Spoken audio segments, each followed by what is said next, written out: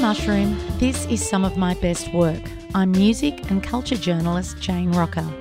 We invite artists and creators to nominate some of their best work, tell the story of how it came about and how it's influenced their career. In this episode, Sophie Payton talks about her chosen song Volcanic and why she deems it some of her best work.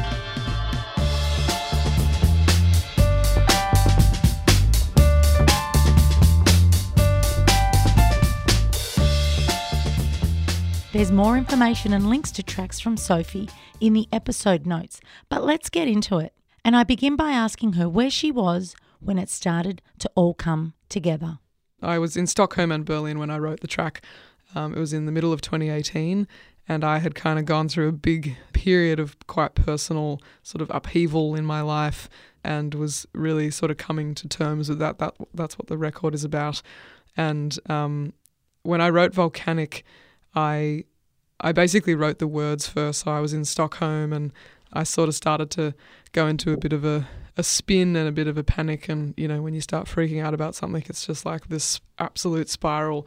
And I think I got right to the bottom of the spiral and just wrote all these words. I guess it was essentially kind of a poem. And then I just kept the words in my writing book. And the next week I was going to Berlin for this week of a collaborative festival called People, and so it's run by Justin Vernon, who's known as Bon Iver, and the Dessner brothers from the band The National. And they basically curate this week of artists coming together, writing songs, and every day we would go from the hotel where we all stayed, get on this little boat. It was very idyllic, be taken down a river to the Funk House, which was an old radio station used, and it's now been turned into a massive music sort of studio. Neil Fram works out of there. Yeah, I was searching for a space to sort of just start doing some of my own writing, and I came into this big warehouse and there was all this metal work being done around me, but it was kind of cool because it meant I could just go for it and no one could really hear what I was doing. And I got out this page that I'd written all these words on and just started playing the piano in this big warehouse. And yeah, in the day I kind of had the song written. Wow. Why does that particular song stand out? I think because when I wrote it, I felt like it was the best song I'd ever written, partly because of the lyrics and, you know, the way that the sort of figurative aspects of the song really sort of ran all the way through it. And I spent a lot of time that day reading about volcanoes and sort of picking out my favourite words from different websites that I was reading about volcanoes on, and they kind of all made their way into the lyrics. But, you know, it was still such a personal journey, but I think is also the kind of song that then becomes very personal for someone else who it's not even about. And I got home back to the hotel that night, and often I find it really hard to resist very traditional forms and structures in songs. And I'd written the first two verses and the chorus, and I kind of stopped myself purposefully being just let it sit for a minute, don't rush in and write a bridge or a down chorus or whatever. And so I kind of finished it and went back to the hotel, and there was this grand piano behind a room, in a little library behind the kitchen of the hotel. And so I went in there and I sort of just started playing this piano riff, and it basically, evolved and formed to be essentially what I think of as sort of the extended outro of the song. And I liked, how freeing that was, but still how much it sort of reflected on the core of the lyrical content, which was this sort of slow eruption and all these kind of feelings and thoughts bubbling up to the surface. And when I played that piano part, I was I really feel like this is kind of capturing that feeling. So I think the way that the lyrics and the music very naturally sort of ran in parallel made me feel like it was some of my best work. Do you keep all the lyrics that you write, or can you ever go back and look at that? Definitely, yeah. No, I kept changing lyrics. I mean, the core of it stays the same, but when I was coming to actually make the record in 2019, I sort of went back through with a fine-tooth comb all the lyrics from the record and thought, is that the best way that I can say that? And I think there were a couple of like small lyrical changes in Volcanic, but all in all, it did sort of stay the same. And I think it also made me moved me towards this new style of writing, which I still feel like I'm in, which is sort of more of a stream of consciousness rather than, 4 nice tidy lines that make up a verse and necessarily rhyme in an A-B couplet or whatever. So for me, it was sort of, I felt like this song kind of unlocked a bit of a door for me that I sort of, happily walked through. And in terms of unlocking even what was happening emotionally, how did you grow from that song personally? And does singing it take you right back to what you felt when you wrote it? I was reading this book a couple of years ago called The Argonauts, and it's a fantastic book, and it's about an individual. It's sort of a memoir, but it is a bit stream of consciousness, and it's not, I don't even really know how to explain it, but it's a beautiful piece of writing. And this individual is talking about their partner, and their partner had gone through a sort of gender identity crisis, and was a lot about that, sort of talking about that spectrum and talking about that relationship evolving. And there was this line that really stuck with me from it, which was that like words are not enough.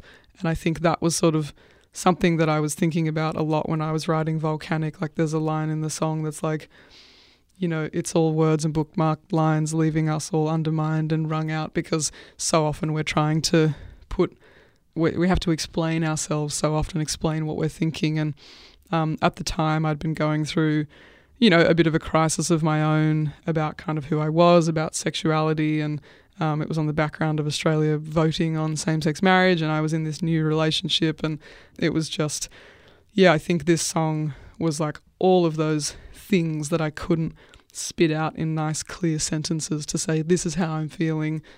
Instead, it sort of just came out in the form of Volcanic, which was sort of this, like real stream of consciousness, panic. But I think also by the time I'd come to the end of it, I came back to that phrase of, sometimes words aren't enough. And, thank fuck we have music. Yeah.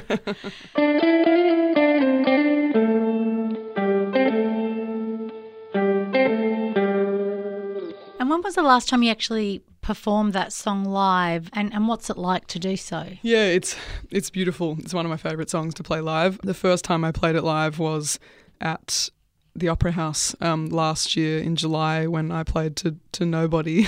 We did like a live stream there with no audience. And when I was kind of getting it together, like doing the sort of looking at the stems of the song and dividing up who's going to kind of play what, it's a really beautiful song to play because, I sort of said to my band, like, these are the vague parameters, but really just lean into your sort of parts and flesh them out. And that kind of end part does all, you feel like you just have to like hang on, because it does feel like it starts to spiral out of control. But there's something so cool in that, especially when, otherwise the set that we play is very, there's a lot of metrics in it, and it's all feels very sort of on a grid, and everything's very planned and purposeful. And sometimes you can feel a bit stifled by that. So moments in the set where it's a lot more just freeing and the drum part is, different every night. That's like, that's a really cool feeling. You consider it some of your best work and something to sort of look to when you move forward and continue to write.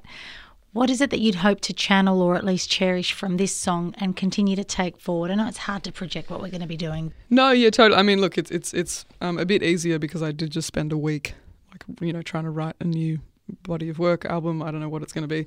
But I think the thing that I've kind of carried from this song is what you get out of stopping the process, and even when you kind of feel like something's just flowing, making yourself step away from it and, sort of give it some breathing space, I think can result in a song or a piece of work that's a lot more sophisticated. And so really consciously trying to break out of habits and patterns and traditional songwriting forms, I think that's something that I'm very much drawn to. And feel like I can do now because of this song. While you were on tour, it was really the album that was recorded in Australia, though, wasn't it? At the cottage. Yeah? It was. So, like, I wrote the record from essentially at the end of 2017 to the start of 2019. All of that time, virtually, I was on tour overseas. And in 2019, I was working in my other job, which is as a medical doctor, and I'd taken kind of the year off music to really just get my qualifications cemented. So I was working in a hospital in Sydney, but I knew I wanted to put a record out the following year, so I was like, okay, I need to be able to record it this year. I had 4 weeks of annual leave, so I was like, it's got to be then. And in 2018, I'd spent a lot of time touring with an artist named Sean Carey, and I was playing, guitar and keys and singing in his band. And the drummer in his band is a guy named Zach Hansen, who I'd originally met when he was drumming for The Tallest Man on Earth a few years ago. And their front of house was another guy named Chris Messina. Both of those guys sort of do a lot of work with Bon Iver and are in that kind of camp. And we just became really great mates over the course of that tour. And I was making all these demos in the backseat on my laptop. And at the end of that process, they said, we don't know what your record's going to look like or how you want to do it, but we'd love to be involved if that's something you're interested in. So fast forward to 2019, I had these 4 weeks of my annual leave to do it. And I said to them, are you free during this time? Could we make it? And I presumed I'd kind of go over there and we'd make it there, but the studio they worked in was kind of shut down for the year. And sort of, another factor was that my grandma had passed away, and we were very, very close, and she was a big sort of character in the story of this kind of record. I grew up right next door to her in Canowindra, and so I had this, like, a lot of these things were kind of coming together that I was like, I think I should make it in Canowindra. And there was something cool about it. Was such a sort of personal journey that I'd made around the world, but I'd kind of come back home to really bring it all together. So Chris and Zach flew over to Sydney from Wisconsin. I picked them up with their 13 road cases, which had gotten lost along the way, which was terrible, and then found again. We drove out to Canowindra. We're in this little cottage for 4 weeks and made the record. And honestly, it was like one of the best times of my life. It was just such a treat. And a lot of those, going back to Volcanic with like a lot of the piano parts that I'd done there, and recorded for the demo, like in the library behind the kitchen of this hotel, that actually ended up being on the record. So it felt like there were sort of little pieces of it all kind of coming together. And it's interesting as you say that you sort of head back to where it all began. Was your grandmother, had she passed before you started making this record? She did, yeah. So she passed away at the end of 2018, and sort of all the journey that I'd gone on, I'd had, this beautiful conversation with her about a month before she died, which was unexpected. And so I was so grateful that she really knew me, and it was a really beautiful story. And so she passed at the end of 2018, and then I wrote the song Sandwiches, which was on the record, about her, and that was kind of the end of the story. And so then when we made this record in this little cottage, like, we looked out the window and her house was right there. So yeah there was something something really special about it. Yeah. What is it that you hope to achieve as a songwriter? And are there plans? Do you just see how things fall? Yeah, I think so. I feel like I'm in a bit of a funny, period at the moment because, throughout all of my sort of late teens, early 20s, I had more than enough angst to, to write a song after song. And I do feel like I've gotten to a point in my life where, I'm perhaps the most happy and stable that I've been, which is great. But it means the things that I've normally relied on to be creative with, I don't have, in spades anymore. And I was really worried about how that would affect my songwriting and my creative output. But interestingly, I've just spent this week doing a lot of writing, and I was thinking, God, what am I going to, write about? But I wrote, 7 songs in 7 days, and I felt like it was, I don't know, there's kind of always something, and maybe as a reaction to this last record, a lot of it is what I'm writing about now is kind of more outward looking. That's sort of what I want to work towards and strive for. You look at, the great songwriters like Paul Kelly, and, you think about all the songs he's written from the perspective of somebody else. And I think that's what gives you longevity as a songwriter is, unless you have a miserable, tortured life, which I'm hoping that I won't have. Yeah. But, you know, it's like you kind of need to be able to see the stories in other people and sort of make it into something worth listening to.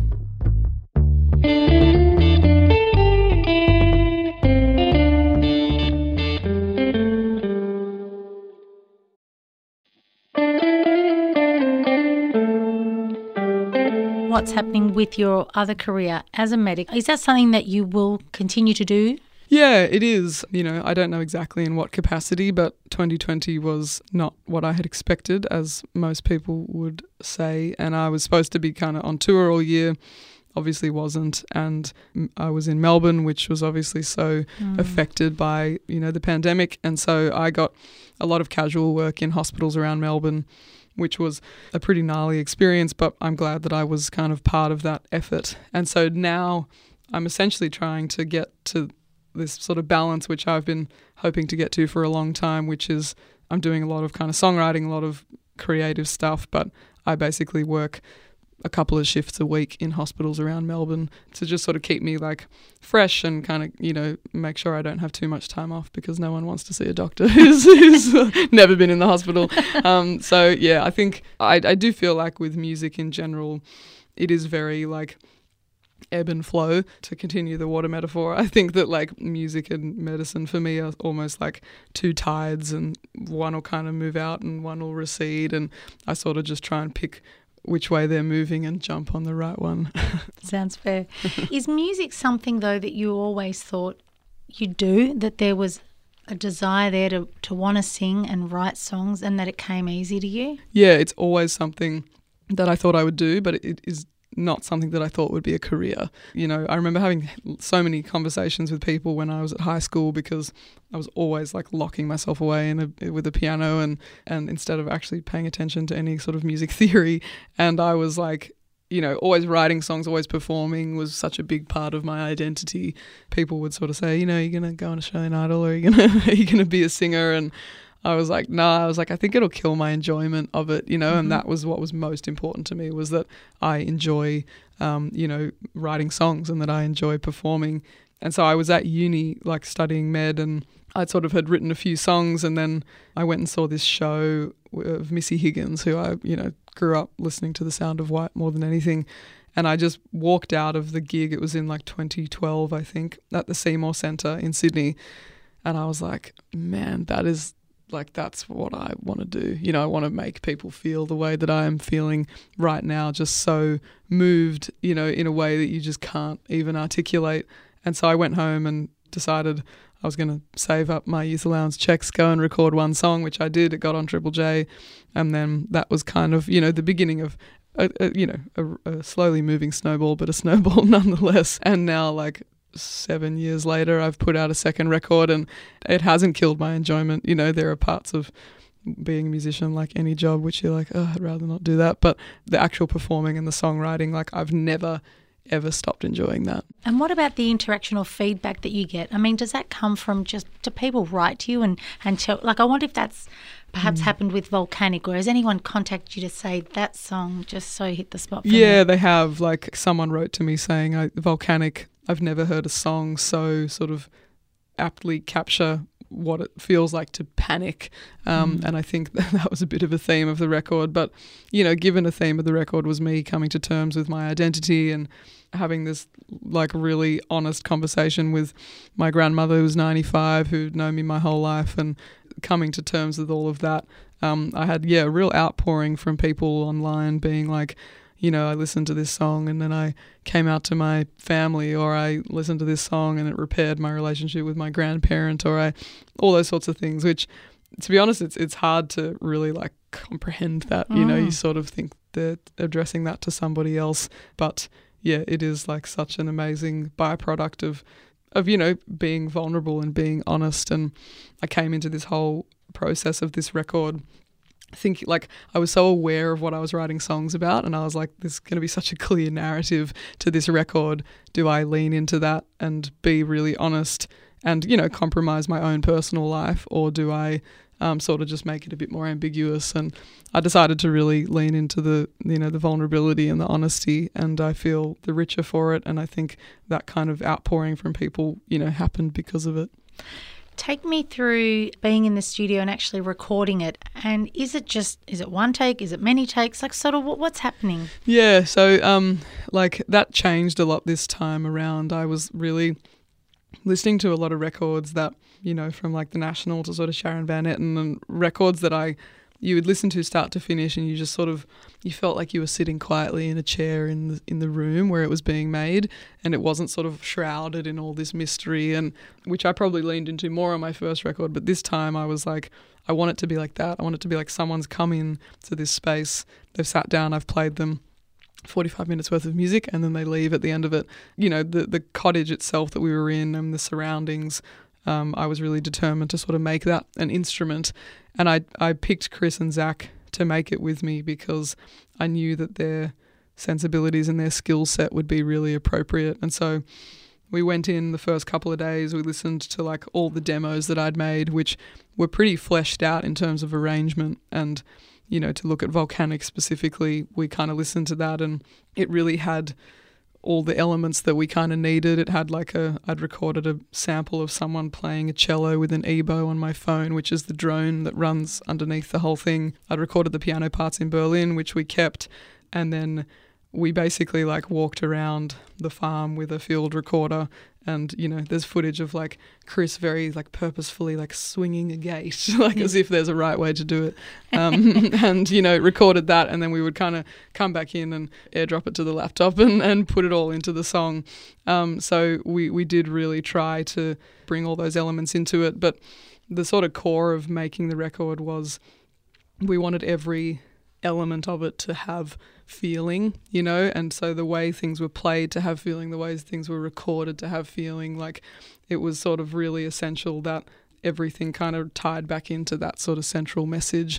So yeah, it was a beautiful time. We'd kind of rock up every day and just start playing whatever, and then eventually just add layers on top of these demos, and a lot of the vocals were sort of single take vocals, and previously vocal production for me was always vocal soup, you'd layer it upon layer it, and you'd do it again and again and again until every note was kind of perfect. Or else this time around, I was the whole record is about being vulnerable, so we're going to do a disservice to the music if we don't do that when we're actually in the recording process. So yeah, we tried to stay true to that. As you say, there is that vulnerable element to all the songs, but also that emotional connection to where it's being made as well. And probably now in hindsight that you aren't able to travel, probably does it feel even more special that you were able to actually do that these guys could come out here? I mean, yeah, it does. Insane, right? I know. I feel like we were doing isolation before it was cool. Well, maybe while it was cool, and now it's not cool anymore. But yeah, I feel so grateful that we were able to kind of execute that plan. And Chris and Zach, after the whole process, they were like, man, we got to be honest, when we first arrived, saw the setup, where we were, what we were doing, we were like, we better fucking do a good job of this thing, because I had put so much trust in them, which they definitely felt. But I didn't second guess it for a second, because they're so good at what they do. And we walked around the yards outside the cottage, and there was a shearing shed next door, and we went in, we found this old stereo, and it had a wasp's nest in it. And so Chris and Zach yeah, let's take this back in. We banged out the wasp's nest.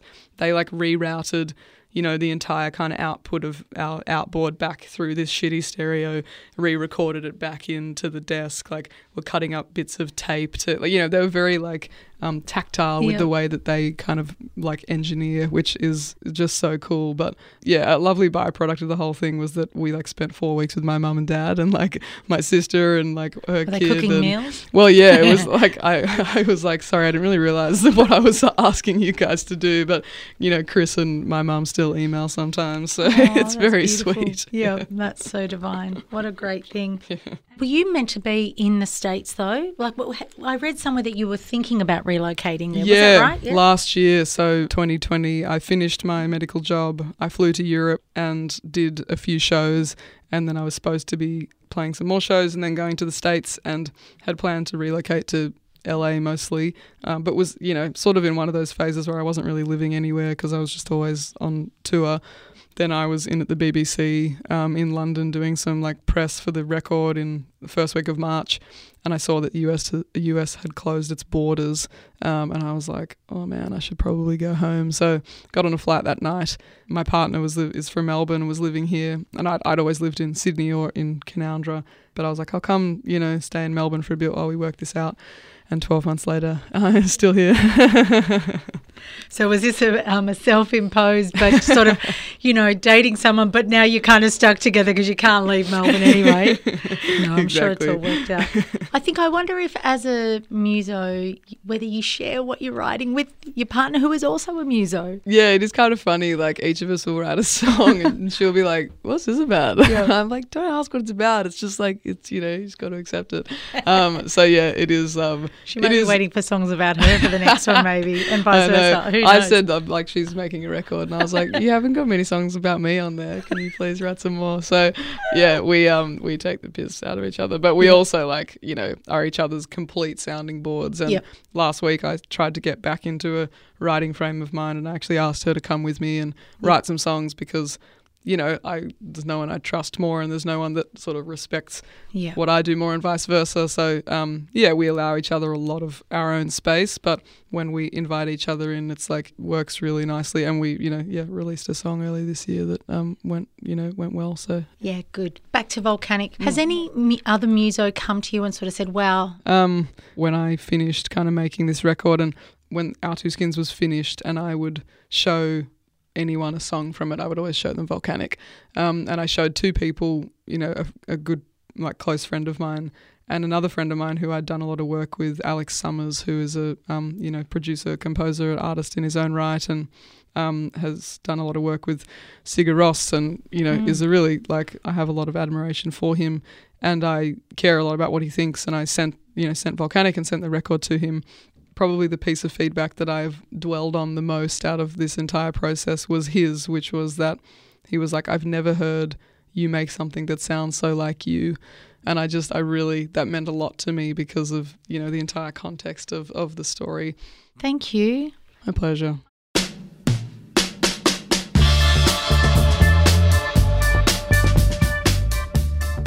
Sophie Payton and her song Volcanic. Find heaps of info in the show notes. Big thanks to Sophie, Liberation Records, Nearly Media, along with Triana and Adrian as Suku Ya.